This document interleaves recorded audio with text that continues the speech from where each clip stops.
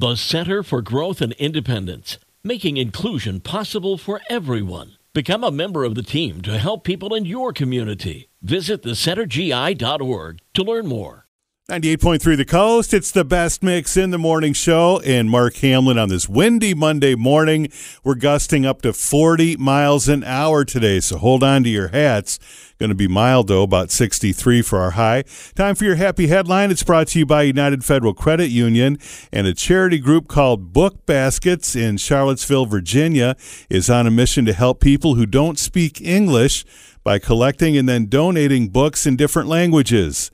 The group has a growing collection of new and used books, makes the books available to families in the community who might not otherwise have access to stories in their own language.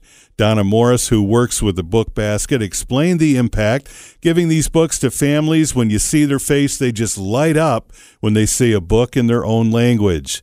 Those involved with the project have found that the books also help the families learn English while reading, and this is especially helpful for the kids who are entering the school system, making them feel more confident as their reading skills improve in both languages. And that's your happy headline for this Monday morning. It's brought to you by United Federal Credit Union on 98.3 The Coast.